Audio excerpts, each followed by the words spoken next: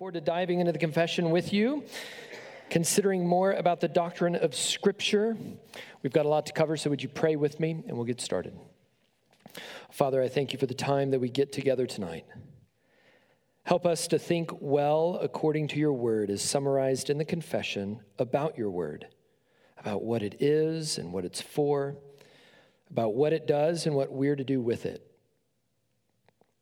Father, would you help this not to simply be an academic or an intellectual exercise, but would you drive it into our hearts through our minds such that it would so affect our hands and our feet that we would grow in holiness, even as we grow in the grace and knowledge of Christ, that it would lead us to glorify you and to enjoy you more.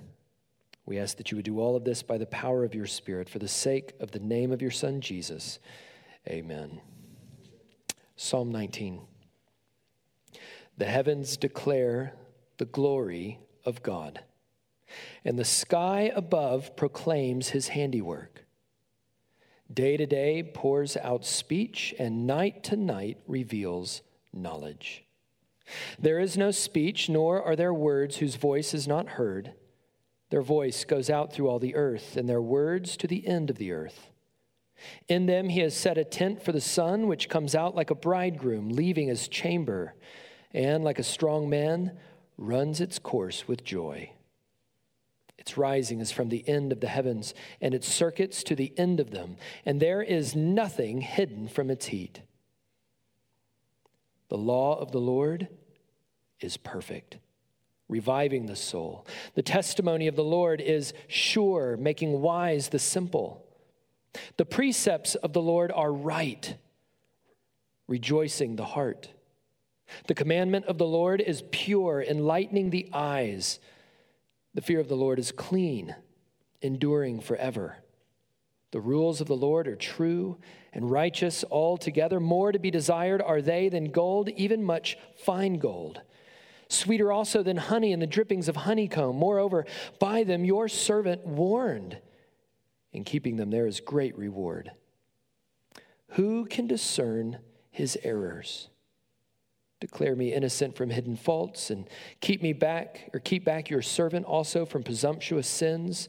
Let them not have dominion over me, and then I will be blameless and innocent of great transgression. Let the words of my mouth and the meditation of my heart be acceptable in your sight, O Lord, my rock and my redeemer. We see just in this one psalm, God revealing himself. He is a God who speaks, and he speaks to make himself known in more than one way. He speaks through what he has made. He speaks through his Son, the Lord Jesus Christ, and he speaks through his word. But what is his word? Why is it necessary? What's its identity? What kind of attributes does it have? What's its nature? Those are the things that we're going to discuss, and that's the content of the first article of the Second London Confession, which, with few exceptions, is almost identical to the Westminster Confession. If you're at home online and listening, then you can follow along with the sheets that I just sent out. The rest of you who are here with us, you should have grabbed one of those on the way in. That'll help you to follow along as we go. We're going to be talking about the doctrine of Scripture. Psalm 19 was an appropriate jumping off point. Each one of you should have a copy of your confession with you. If you don't, you can grab one over on the table right over there to follow along. That will be in modernized English. I'm going to be using old, crusty English.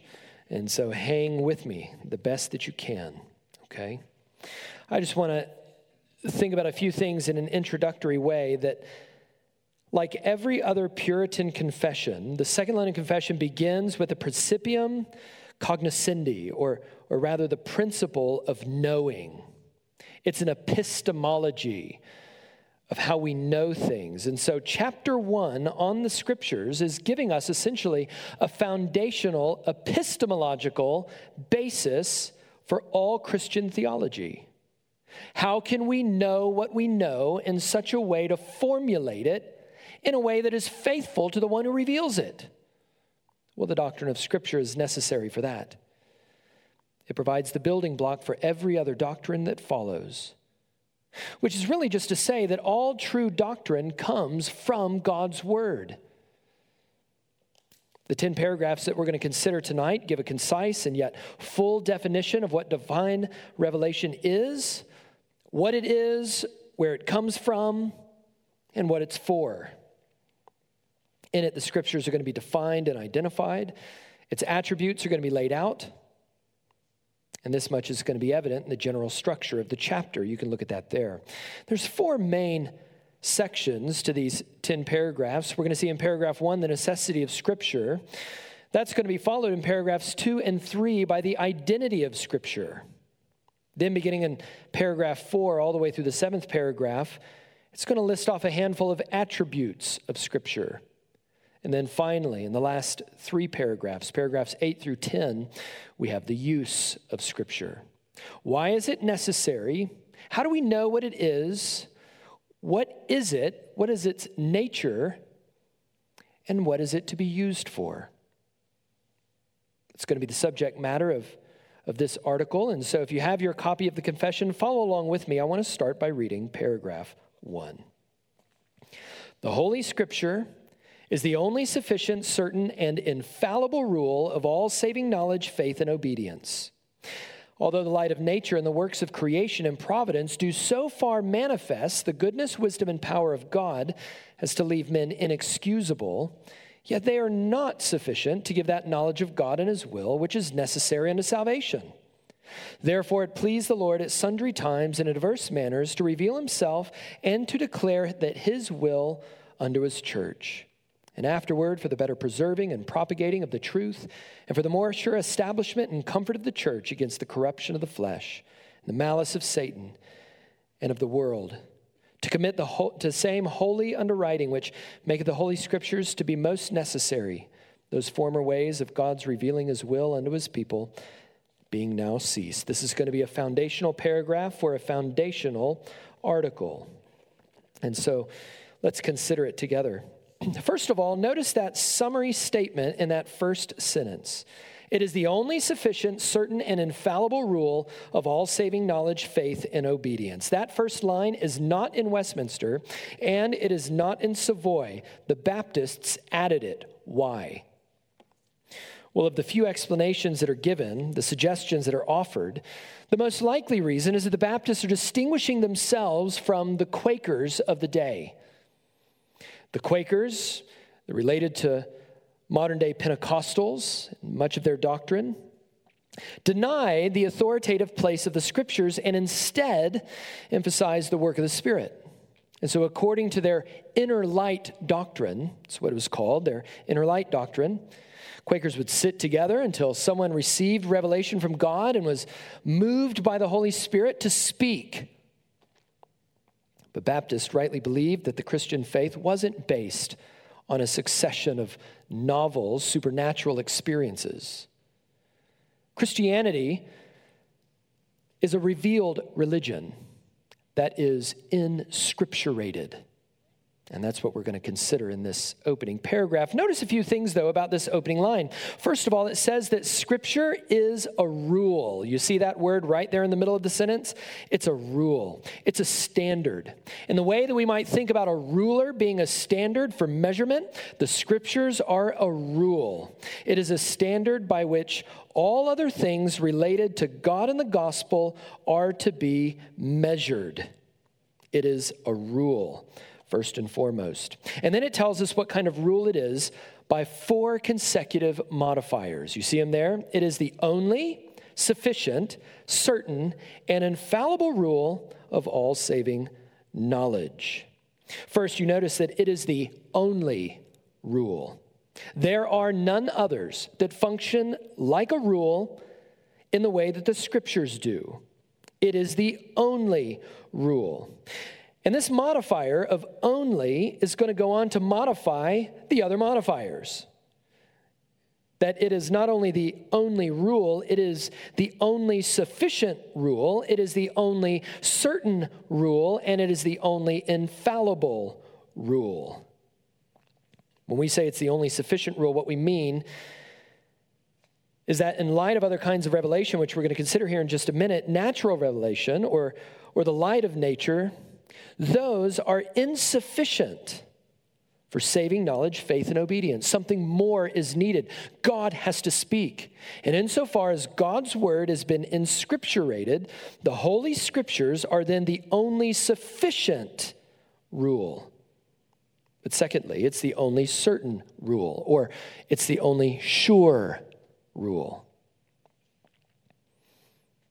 It's interesting, in chapter 2, which we'll begin to look at here in a couple of weeks, concerning the doctrine of God, God's knowledge is described in the same way. It is certain. Well, here we see God's word is described in the same way that God's knowledge is described. It's described as certain. It is the only certain rule. In other words, Scripture is a faithful record of everything that God intends to reveal for all saving knowledge, faith, and obedience. But thirdly and finally, it is the only infallible rule. Dr. James Renihan notes that the first known use of the word infallible in a confession is right here in the Second London Confession of Faith. No other confessions prior to the Second London contain the word infallible. What does it mean? We're familiar as evangelicals with the word inerrancy. It's a popular word in many of the culture wars and the doctrine wars among evangelical Christians against theological liberals over the course of the last 30 or 40 years, especially in the wake of the Chicago Statement and inerrancy. And whereas inerrancy says that the Bible does not err, infallibility asserts that Scripture cannot err. In other words, infallibility is a stronger term than inerrancy. It speaks to the trustworthiness of Scripture. That if Scripture is God's word and God is trustworthy, that is to say, God cannot lie as men lie, then Scripture is equally trustworthy. It is not merely that the Bible does not err, it's that in its very nature as God's word, it cannot err. It is impossible to err. Finally, notice that Scripture is the only sufficient, the only certain, and the only infallible rule for what? What specifically do we see in that opening sentence? Not all possible knowledge, not everything that could possibly be known in all of the world and in all of history, not even a general knowledge of God. But notice it's a specific knowledge into that first sentence. It's the knowledge of it's all saving knowledge, faith, and obedience. The knowledge of God and creation is insufficient for knowing these things. So we'll see in a moment, you can go outside. You can consider the creation, its beauty and its order. And you can reason your way to the notion from God's revelation in Scripture or in creation that there is such a person as God, and that he must be mighty, and that he must be creative. But what you cannot know from what God has created is God as Holy Trinity, and how this triune God would save sinners through the person and the work of his Son, Jesus Christ. In other words, if you want to know saving knowledge, and if you want to have saving faith, and if you want to walk in obedience to God according to his will, we don't go to look at trees and clouds and sun and moon. We go to the Scriptures. It is the only rule for these things. There is no other. There's no other place to find it. Not inside of ourselves, not outside of ourselves. It is in Scripture alone. Therefore, it's necessary. It is necessary for God to speak and for all people everywhere to know what he has said. And that's what the rest of the first paragraph is concerned with. We're going to see here in the first paragraph that there's really two kinds of revelation. There is general revelation, or natural revelation, revelation of God and what has been created. Can you see that there? The light of nature, the works of creation and his providence manifest the goodness and the wisdom and the power of God so as to leave men inexcusable. The confession tells us that God has spoken in various ways, here in the light of nature or even in his works of creation and providence. As we just read in Psalm 19, the heavens declare the glory of God. God's creation preaches a silent sermon about God to everyone on whom the sun rises and falls. Later on in Romans, in his letter to the Romans, the Apostle Paul in Romans 1 picks up on that same theme from Psalm 19. And in it, he writes about how the knowledge of God is plain to all men everywhere because of what God has created.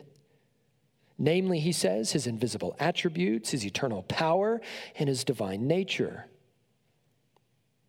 That all men everywhere can know these things about God from what God has created, though man in his sin suppresses the knowledge of God, the apostle says. So God's creation and human reason, which is a part of God's creation, is sufficient to reveal the knowledge of a creator. You can reason yourself to the idea of such a person as God based on what he has created, but this true revelation in creation is insufficient. It is sufficient enough to condemn all men in their knowledge of God, but it is insufficient to save a sinner. That's why the confession tells us they are not sufficient to give that knowledge of God and his will, which is necessary unto salvation. So what are they sufficient for? God's creation and the light of nature is sufficient to reveal that there is such a person as God and to hold all men everywhere accountable to that knowledge for rejecting him. What is it insufficient for? It is insufficient to tell sinners who suppress the knowledge of God how they can be saved by this very same God. For that, God needs to speak. That's why, or that's the goal of special revelation. We see that there. See that yet they are not sufficient to give that knowledge of God and his will, which is necessary unto salvation. Now the question becomes, well then where do we find that knowledge of God and his will, which is necessary unto salvation? Therefore, it pleased the Lord at sundry times in diverse manners to reveal himself and declare his will unto his church, that God has spoken to make his will unto salvation known. Since the light of nature and the works of creation and providence are insufficient to reveal the knowledge of God in the gospel, it pleased the Lord to reveal himself. And so here in paragraph 1, the confession moves from natural revelation to special revelation. And here you may notice that the language sounds familiar. The confession is leaning heavily on Hebrews chapter 1.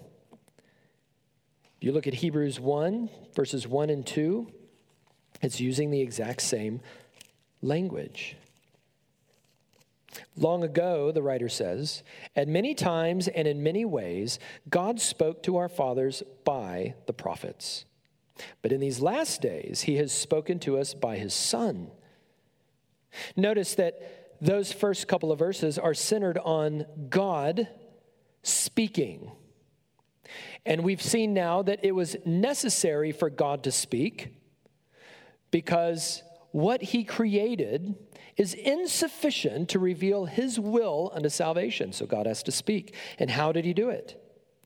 Well, through our fathers, the prophets, he's spoken lots of different times, and he's spoken lots of different ways. If you just do a survey of the Old Testament, you'll find all kinds of ways that God spoke, didn't he? In theophanic visions, that is appearances of the glory of God, or in a burning bush, in a donkey, from thunder and lightning from Sinai, in all these various ways, and at different times, God spoke. But we see that those many times and those many ways have now ceased because he has spoken chiefly and ultimately in his Son, Jesus Christ, such that he no longer speaks in many ways. He has spoken now finally in one way, that is through the gospel of his Son, Jesus Christ. And so here the confession is just lifting Scripture from Hebrews chapter 1 to establish its point. Because personal revelation is subject to being distorted in time, that is, of God speaking directly to individuals, and then those individuals speaking for God to others, because that revelation is prone to corruption in time. God chose in his wisdom to commit his word wholly to writing, such that even the scriptures themselves, the Apostle Paul writes, 2 Timothy 3:16, are breathed out by God. In other words, God inscripturated the various ways that he spoke at many times in the way that he spoke ultimately in his son Jesus. He put it all in the scriptures. Why? Well, we see two reasons at the end of paragraph 1. The first reason is to preserve and to propagate the truth. Because man in his sin is prone to corrupt the truth about God, God has, in the power of the Holy Spirit, inscripturated his truth so that his truth might be preserved across the ages and so that it might be propagated or spread to all men everywhere. Now, that's going to be an important foundational point when we get to the latter part of the article, specifically dealing with translation work. How exactly then do these scriptures, God's truth inscripturated, get to all people everywhere? Well, that's going to be the subject of paragraph 8. And so keep that on the shelf. We're going to pull it back down a little bit later. So it's to preserve and to propagate the truth first and foremost. But notice, secondly, it is to establish the church. In other words, the church does not establish the scriptures, contrary to the Roman church's assertions. The scriptures establish the church. And it is for the comfort of the church. Against what? Against the corruption of the flesh, the malice of Satan, and of the world. The scriptures are the means whereby God comforts his church and helps them to persevere in holiness by his grace until he calls them home or he comes again. The scriptures are the very means whereby he helps us to persevere, to overcome sin, to resist the devil, to glorify and enjoy God in this life as he's revealed himself in his word. Now you notice that ultimately, if it is the only rule of all saving knowledge, faith, and obedience, then it only stands to reason then that these former ways of God's revealing his will unto his people have now ceased.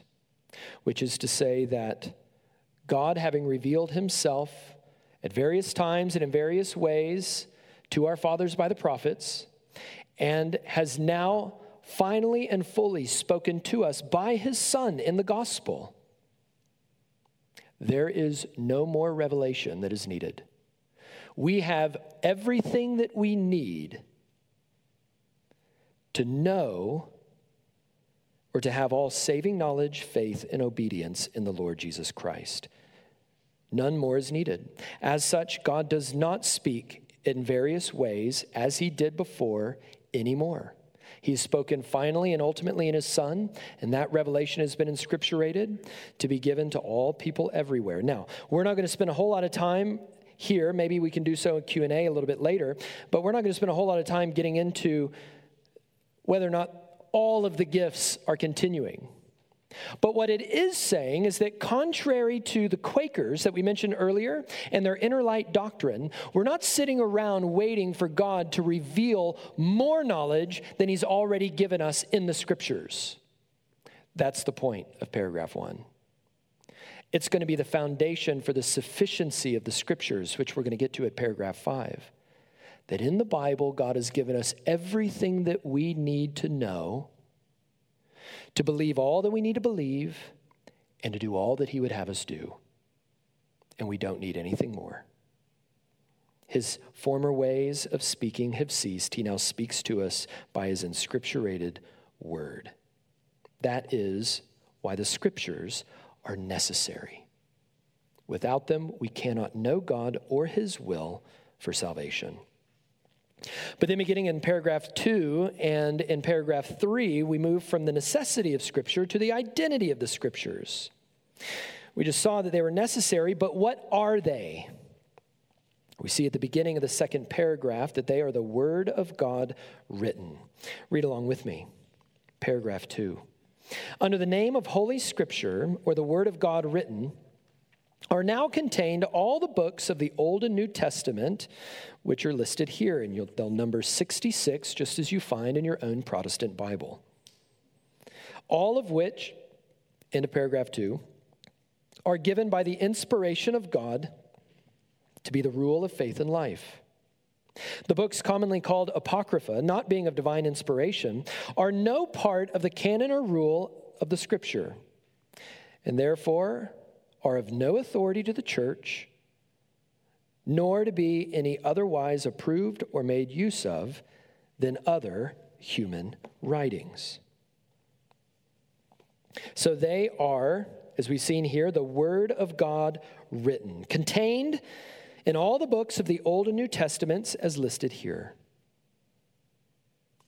In paragraph 2, they are given by the inspiration of God, that they are divinely spirated.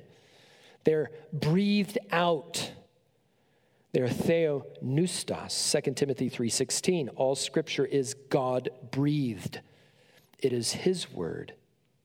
And only those things which ultimately stand up to the inspiration and prove themselves to be inspired of God, very God, which is beyond, getting into discussion of canonicity is going to be beyond the scope of our time today. But it's to say that these 66 books are inspired by God, written by authors inspired by the Holy Spirit to write down what God revealed to them or spoke to them, or to write down real redemptive history as they observed it in their own day and age. All of it is the very Word of God and is to be included in the Scriptures. It is inscripturated, God's Word inscripturated, the Word of God written. But in paragraph 3, there are some to be excluded. That contrary to the Roman Church, the Protestant Reformed tradition affirms only 66 inspired books and rejects the Apocrypha as Scripture. Their history, it's affirmed here, but they're not inspired history. They may be profitable for study, just like any other human writings, but they're not spiritual in nature. That is, they are not inspired. And so what is to be included? Here's the identity of the Scriptures. What is to be excluded? These are not God's word inscripturated. And so we affirm, according to the confession, it is 66 books inspired by God that we might have full saving knowledge of God and His will. So we've seen now the necessity of the Scriptures, and we've seen the identity of the Scriptures, but now in paragraphs 4 through 7, we're going to consider the attributes of the Scriptures. Once the confession establishes these previous paragraphs, it moves on. There's a logic to the article. And these paragraphs are going to consider 3 specific attributes. In paragraphs 4 and 5, it's going to consider the sufficiency, or the authority of Scripture, rather. Then in paragraph 6, it's going to consider the sufficiency of Scripture. Then finally, in paragraph 7, it'll consider the perspicuity of Scripture. The perspiration of Scripture, the perspicuity of Scripture, or the clarity of Scripture. And each one of these, in fact, no, we won't go into that. Each one of these is going to help us understand what it is. What is the nature of God's word? Well, let's consider the first attribute, paragraphs 4 and 5, concerned with the authority of the Scriptures. The authority of the Holy Scriptures, for which it ought to be believed, depends not on the testimony of any man or church, but wholly upon God, who is truth itself, the author thereof. Therefore, it is to be received because it is the word of God. And we may be moved and induced by the testimony of the church of God to a high and reverent esteem of the Holy Scriptures, and the heavenliness of the matter, and the efficacy of the doctrine, and the majesty of the style, and the consent of all the parts, and the scope of the whole, which is to give all glory to God. The full discovery of it makes of the only way of man's salvation, and many other incomparable excellencies, and entire perfections thereof, They are arguments whereby it doth abundantly evidence itself to be the word of God, and yet notwithstanding, our full persuasion, our full assurance of the infallible truth and of the divine authority thereof is from the inward work of the Holy Spirit bearing witness by and with the word in our hearts. We're going to see two things in paragraph 4. We see authorship, and in paragraph 5, we're going to consider authentication. Authorship and authentication. Why are the scriptures authoritative? First of all, paragraph 4, because of who the author is. That even though there are dozens of human authors across millennia, the Bible ultimately has but one author. God is his author. They're breathed out by God, and God is truth.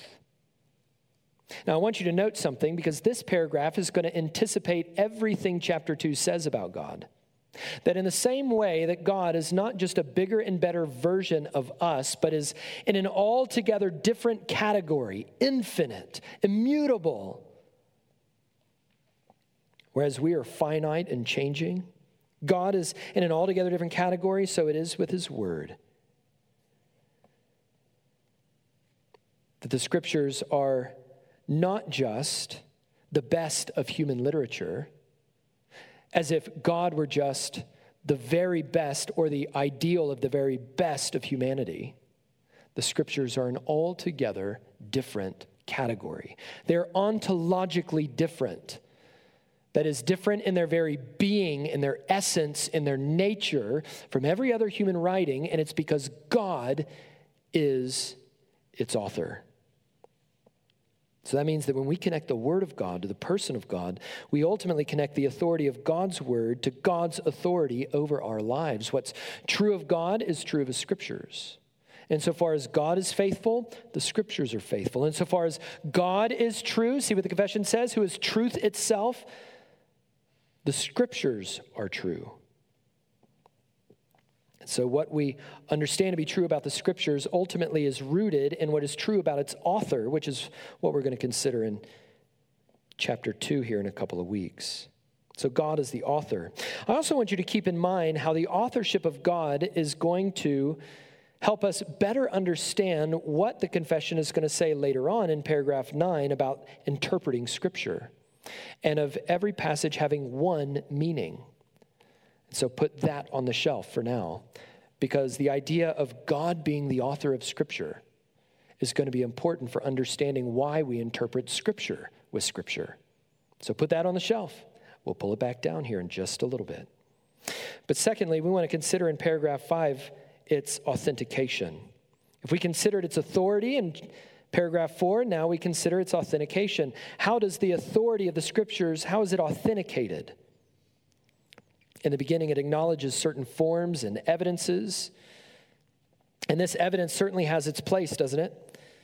That we are persuaded that this must be the word of God by a whole mountain of evidence. And so I remember when I was a young evangelical Christian, the book that you carried everywhere with you alongside your Bible was Josh McDowell's Evidence That Demands a Verdict. And the vast majority of that book was taken up with proving by evidences many of which are articulated here in this paragraph, why the scriptures are in fact the word of God. Look at all this evidence. How could we deny in the face of all of this evidence that the scriptures are in fact the word of God? Well,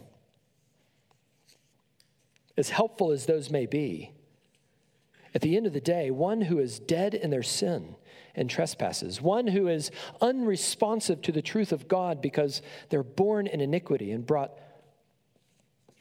forth in iniquity, because they're children of wrath, because they're spiritually opposed to God, rebelling against him, will deny even the highest mountain of evidence. Of all of its manuscripts, of the unity of the scriptures as a whole that was written by dozens of authors over a handful of continents across millennia. At the end of the day, something more is needed to bring us to the full persuasion assurance that this is in fact the word of God, and that is that God has to persuade us. You see that there at the end of the paragraph? Yet notwithstanding, in other words, not taking anything away from all of these wonderful evidences that were just listed, that are valuable for our own lives, that perhaps assure us and comfort us and bring us great conviction about the nature of the Scriptures, yet notwithstanding, not taking anything away from any of these evidences, our full persuasion, and that's the key word, our full persuasion, what gets us all the way there, what gets us across the goal line, and being fully persuaded and assured of the infallible truth, that is, that it cannot err, and of the divine authority thereof, is from the inward work of the Holy Spirit, bearing witness by and with the word in our hearts. We see this truth according to the Apostle Paul in 1 Corinthians chapter 2. You can turn there with me. 1 Corinthians chapter 2.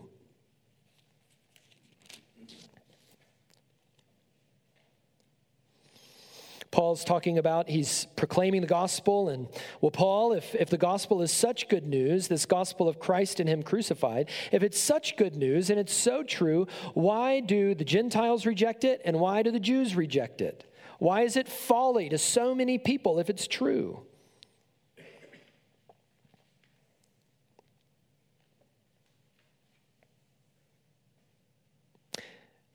Chapter 2, beginning in verse 1, "And I, when I came to you, brothers, did not come proclaiming to you the testimony of God with lofty speech or wisdom. For I decided to know nothing among you except Jesus Christ and him crucified. And I was with you in weakness and in fear and in much trembling, and my speech and my message were not in plausible words of wisdom, but in demonstration of the Spirit and of power, so that your faith might not rest in the wisdom of men, but in the power of God. Yet among the mature we do impart wisdom, that although it is not a wisdom of this age or the rulers of this age who are doomed to pass away, but we impart a secret and a hidden wisdom of God, which God decreed before the ages for our glory. None of the rulers of this age understood this, for if they had, they would not have crucified the Lord of glory. But as it is written, what no eye has seen, nor ear heard, nor the heart of man imagined, what God has prepared for those who love him. These things God has revealed to us through the Spirit. For the Spirit searches everything, even the depths of God. For who knows a person's thoughts except the spirit of the person which is in him? So also no one comprehends the thoughts of God except the Spirit of God.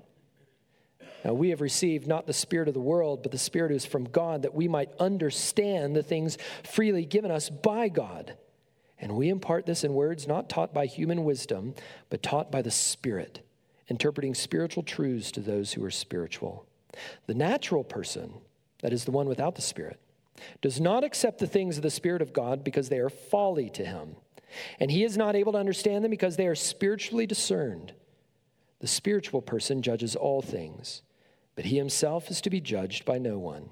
For who has understood the mind of the Lord so as to instruct him? But we have the mind of Christ, that is, through the Spirit. He has spoken to us such that we might know the will of God in Christ. And so the truth about God, revealed to the prophets and the apostles and is scripturated to us, is a secret and a hidden wisdom from God that can only be revealed. The curtain can only be pulled back if the Holy Spirit, who blows wherever he wishes, pulls back the curtain, pulls back the veil, so to speak, that blinds the eyes of unbelievers so that the glory of God in the face of Jesus Christ might shine in our hearts through his word.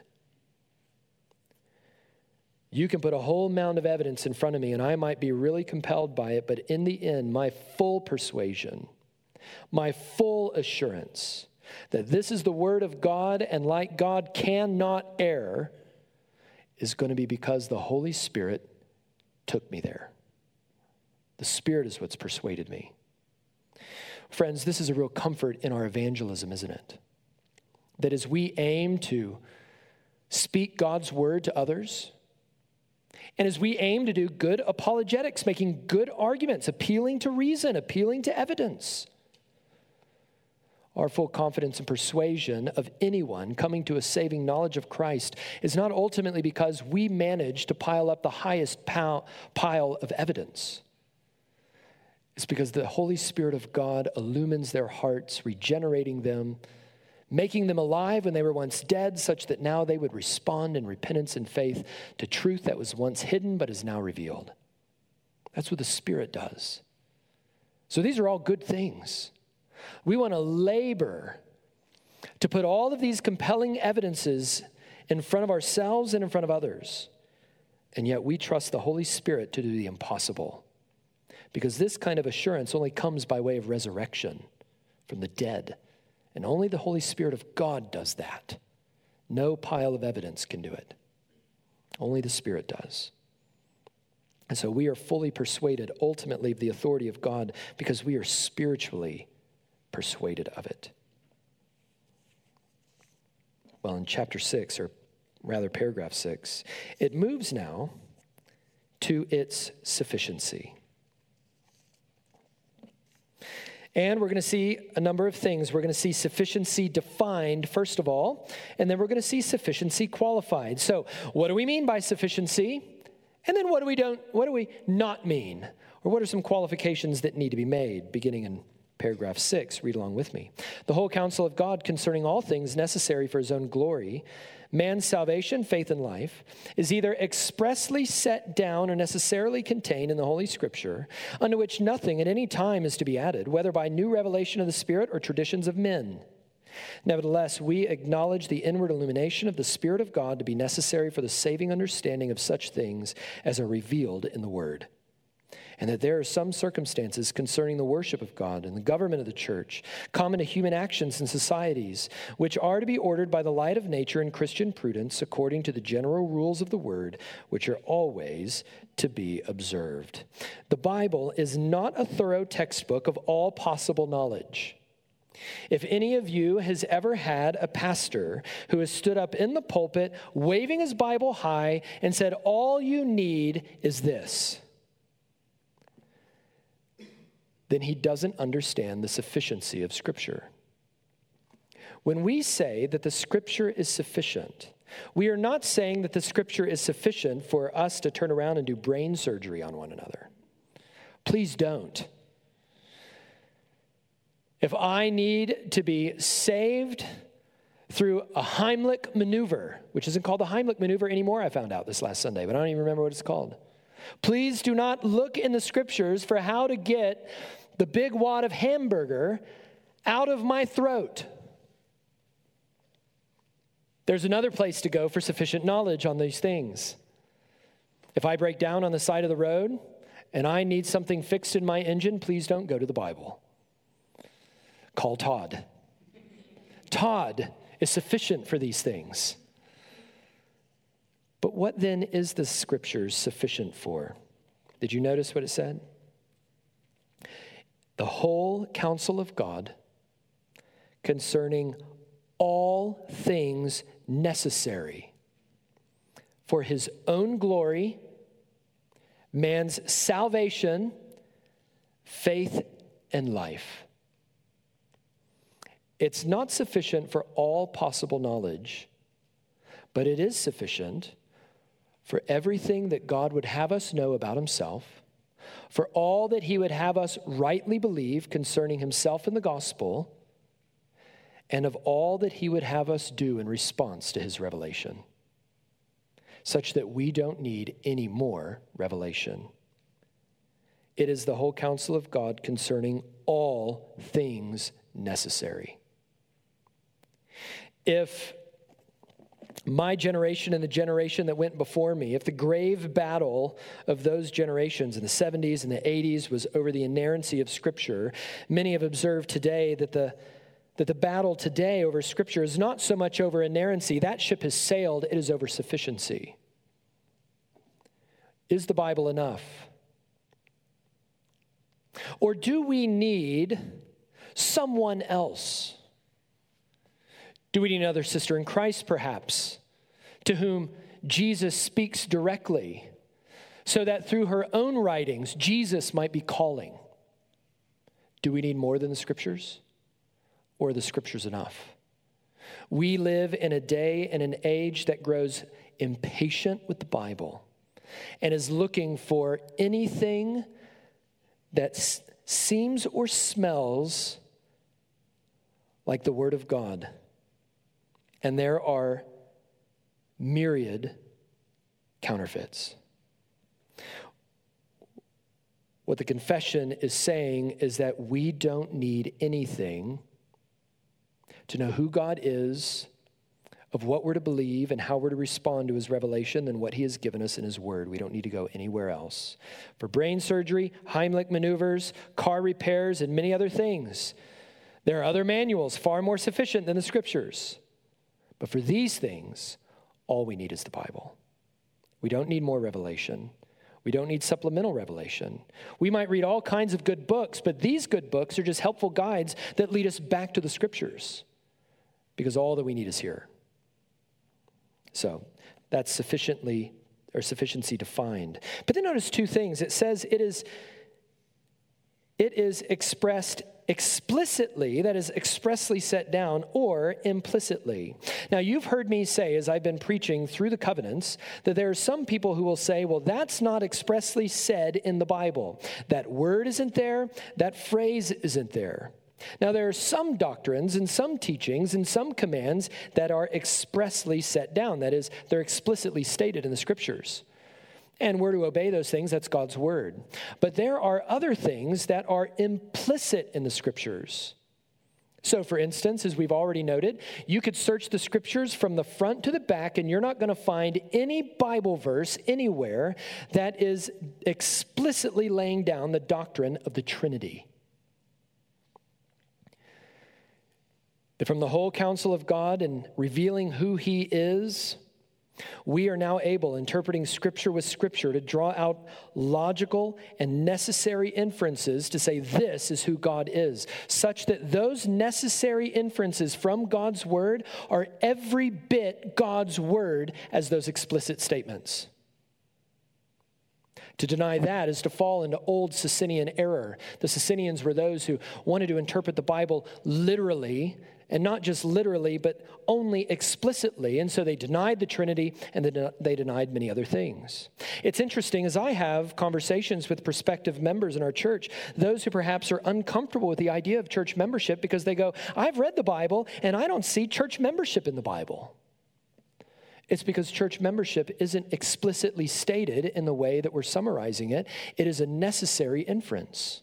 That when you take all of the 100+ one another commands and how Christians are to love and encourage and guard one another, and how that loving and encouraging and guarding is to take place under the leadership of those who know them well enough to give account for their souls, you start to draw out logical inferences that ultimately suggest that this kind of love can only be localized under prescribed authority, ordered in a local church, and that's church membership.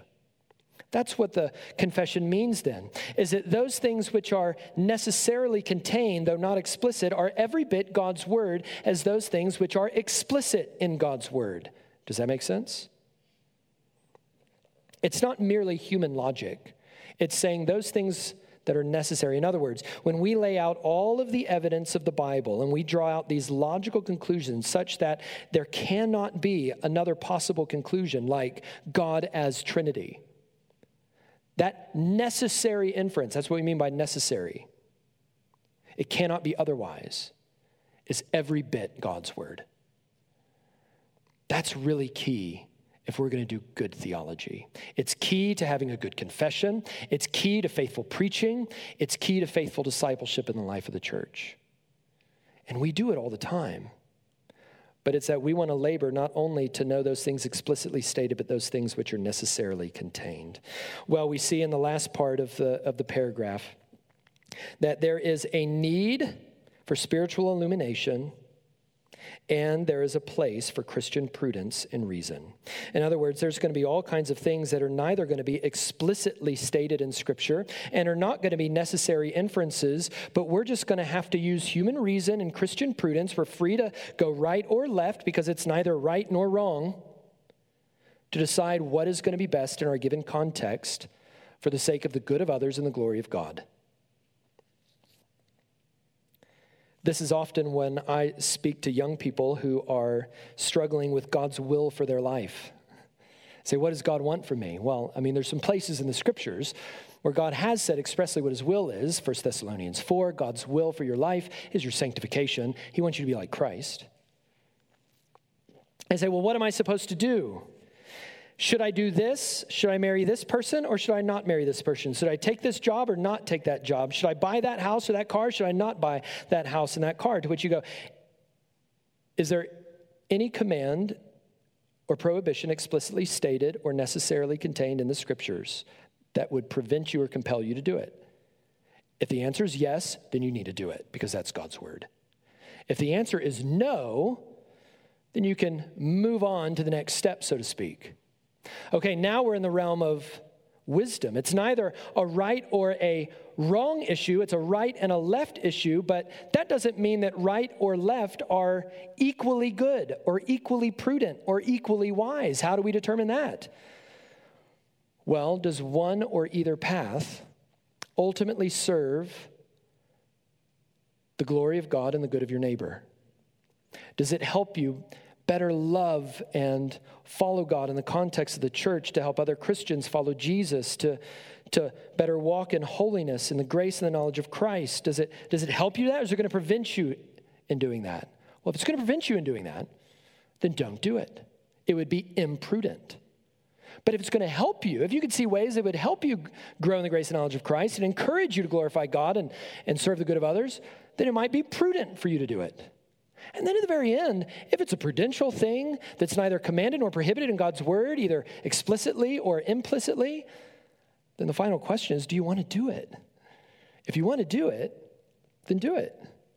If you don't do it. And that's really it. But you understand, this is just one practical implication of this doctrine of something being expressly set down or necessarily inferred, and how that relates to Christian prudence and wisdom in all matters of life. Okay? Paragraph 7, we move now from sufficiency to perspicuity. We're going to see first a qualification, then a definition, then an implication.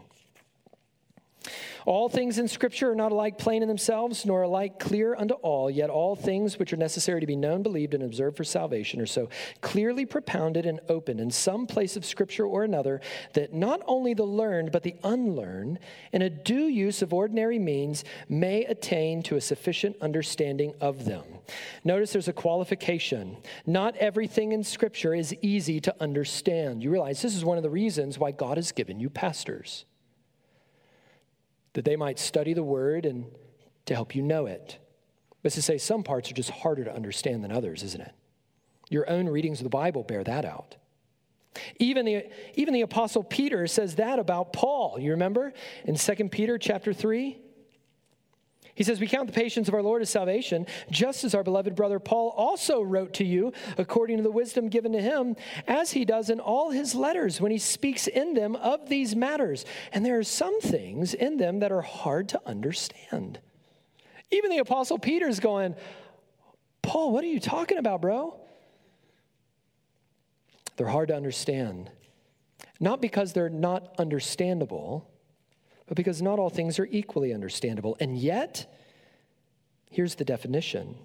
Everything that is necessary for you to come to saving faith in Christ through the gospel and to obey him in the most basic ways in your life is clear in Scripture.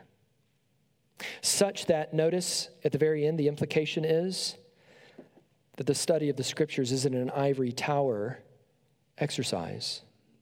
It is something that every Christian, whether they have a seminary degree or not, whether they have a college degree or not, whether they are old or young, whether they're literate or illiterate, can be learned through the use of ordinary means. And those ordinary means are going to be the reading of the Scriptures, the preaching of the Word, the teaching of the Word, and other things. And so the paragraphs are clear. That's the perspicuity of Scripture. And then in 8 through 10, finally, we're going to see the use of the Scriptures. We're going to see its availability in paragraph 8, and then paragraphs 9 and 10, we're going to see its finality. The Old Testament in Hebrew, which was the native language of the people of God of old, and the New Testament in Greek, which is at the time of the writing was most generally known to the nations, being immediately and inspired by God and by his singular care and providence kept pure in all ages, are therefore authentic, so as in all controversies of religion, the church is finally to appeal to them. But because these original tongues are not known to all the people of God who might have right unto an interest in the Scriptures and are commanded in the fear of God to read and search them, therefore they are to be translated into the vulgar language of every nation unto which they come, that the word of God dwelling plentifully in all, they may worship him in an acceptable manner, and through patience and comfort of the Scriptures may have hope. So we're considering here the availability of the Scriptures. And we see two things. We see, first of all, God's work, and then we see our work. God's work is, first of all, the work of inspiration, autographia, in the originals. The autographs are inspired by God, are infallible and without error, but he is also committed to their preservation, not just to their inspiration, such that when those original manuscripts were copied, and those copies were copied, and they were all copied in such a way that now the translations that we hold in our hand, according to the very providential preservation of God, we can be confident that our Bibles are, in fact, the very Word of God, accurate to more than 99% accuracy of the original manuscripts, which is a remarkable study. If you want to get into the weeds of that, you can get in textual criticism and how all the manuscripts come together and so on and so forth. Mary Taylor will guide you in all of those things. But it's to say that we can be confident, not only because of God's inspiration, but because of his preservation, that the copies that we have in our hand are in fact God's word. And so we take those originals of Hebrew and of Greek, and ultimately we have a responsibility. Our work then is the work of translation and transmission. It is to try to put God's word in every known language around the world so that all of mankind might be able to read and know and hear of the truth of the gospel in their own language. So one of the things that I love immediately off the bat of this confession is it moves us in a kind of missionary impulse. That to be people who have the Scriptures is to be a people who long for and have a responsibility to seeing the Scriptures be put in the hands of other people all over the world in their own language. And so if we were as a church to adopt the confession, one of the things that we need to consider then as a church is what are the Bible translation organizations that we want to partner with that are doing the best work in terms of getting the Scriptures faithfully translated into languages that currently don't have the Scriptures. That's one of the reasons why we support Radius International as missionaries go down and do hard language work, learning how to go into dead and dying languages or languages that for which there's no translation, and be able to do good translation work and get the Scriptures into their languages. One of the reasons why we commit to that is because we understand our obligation to see the Scriptures translated and transmitted or propagated to all people everywhere. But then finally, in paragraphs 9 and 10, we have the finality of Scripture. This is ultimately the two paragraphs that articulate most sufficiently the doctrine of sola scriptura. The infallible rule of the interpretation of Scripture is the Scripture itself. And therefore, when there is a question about the true and full sense of any Scripture, which is not manifold but one, it must be searched by other places that speak more clearly. In other words, in paragraph 9, it's saying the Scripture has final authority over the interpretation of Scripture. Final authority over the interpretation of Scripture. We interpret Scripture with Scripture. So how do we do that? Are we concerned with getting to the author's original understanding? Well, yes, we are. We want to understand the text in its context, but we can't limit it there because that human author was inspired by God. And though we have many human authors in the Scriptures, we have one ultimate author, and that is God. And as such, we can speak intelligibly about the unity of the Scriptures, such that we can interpret the Scriptures with the Scriptures intelligibly, not because human authors across the millennia had, an atemporal powwow about their intentions to put together this marvelous book. Now I'm getting super science fiction-y. No, it's because God, who resides outside of time, has yet come into history through inspired authors to reveal himself and to inscripturate it in the Bible. And so, because God is the one author of the whole Scripture, we interpret Scripture with Scripture. And the more difficult things to interpret are to be interpreted then by the things that are easier to understand.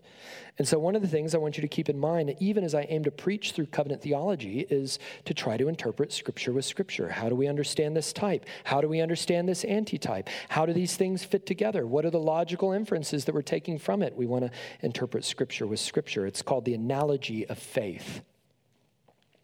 And one of the ways that confessions are helpful insofar as they're faithful summaries of Scripture is they help us interpret Scripture with Scripture. However, every confession is ultimately not Scripture. No creed is Scripture. And to hold to a confession and even to submit to it is not ultimately to put it on par with Scripture. In fact, the confession itself says otherwise. Paragraph 10, the supreme judge by which all other controversies of religion are to be determined, and all decrees of councils, opinions of ancient writers, doctrines of men, and private spirits are to be examined, in whose sentence we are to rest, can be no other but the Holy Scripture delivered by the Spirit, into which Scripture so delivered, our faith is finally resolved. We are all about reading ancient writers. We are all about submitting ourselves to the wisdom of creeds and confessions and the truth therein. We are all about considering those things confessed through the history of the church. We're even all about the right use of human reason to draw out logical inferences from the Scriptures, but yet all of those things in and of themselves are not equal to Scripture. Sacred tradition, according to the Roman Church, is not equal to Scripture. Scripture alone has final authority, and that is sola scriptura. Now, this is an important final qualification. There's some confusion today over what we mean by sola scriptura, by Scripture alone. There are some who would understand sola scriptura to mean only the Bible. Nothing outside of the Bible can function with any kind of authority in the life of a believer or a church. It's the Scripture alone, such that we come to the Scriptures without any frameworks, without any external helps. It's only the Scriptures. That is not sola scriptura. That is not the way that the Protestants have understood sola scriptura historically. That is what we might call nuda scriptura. Scripture only. Scripture onlyism or biblicism is unhelpful because it's going to be skeptical toward tradition. It's going to be skeptical toward external authority. It's going to be skeptical toward creeds. It's going to be skeptical toward confessions and a whole host of other things. Now, what sola scriptura ultimately confesses is that there are subordinate authorities that possess a kind of derivative authority over the life of believers, including human reason, including historical creeds and confessions in the church. And those things, insofar as they don't contradict what is expressly written down or necessarily inferred in Scripture, have in a derivative sense the very authority of Scripture and what they express, such that we should follow them and submit to them. But yet they submit to the Scriptures. Scripture is final in its arbitration of all of these things. So sola scriptura is not to say no authority but Scripture. There are other reasonable and profitable authorities in the life of a Christian, is to say there is no authority over the Scriptures or alongside the Scriptures. The Scriptures are supreme in authority, which is to say that sola scriptura is ultimately scriptura suprema. It is supreme authority, even over these secondary and derivative authorities like a Second London Baptist Confession of Faith.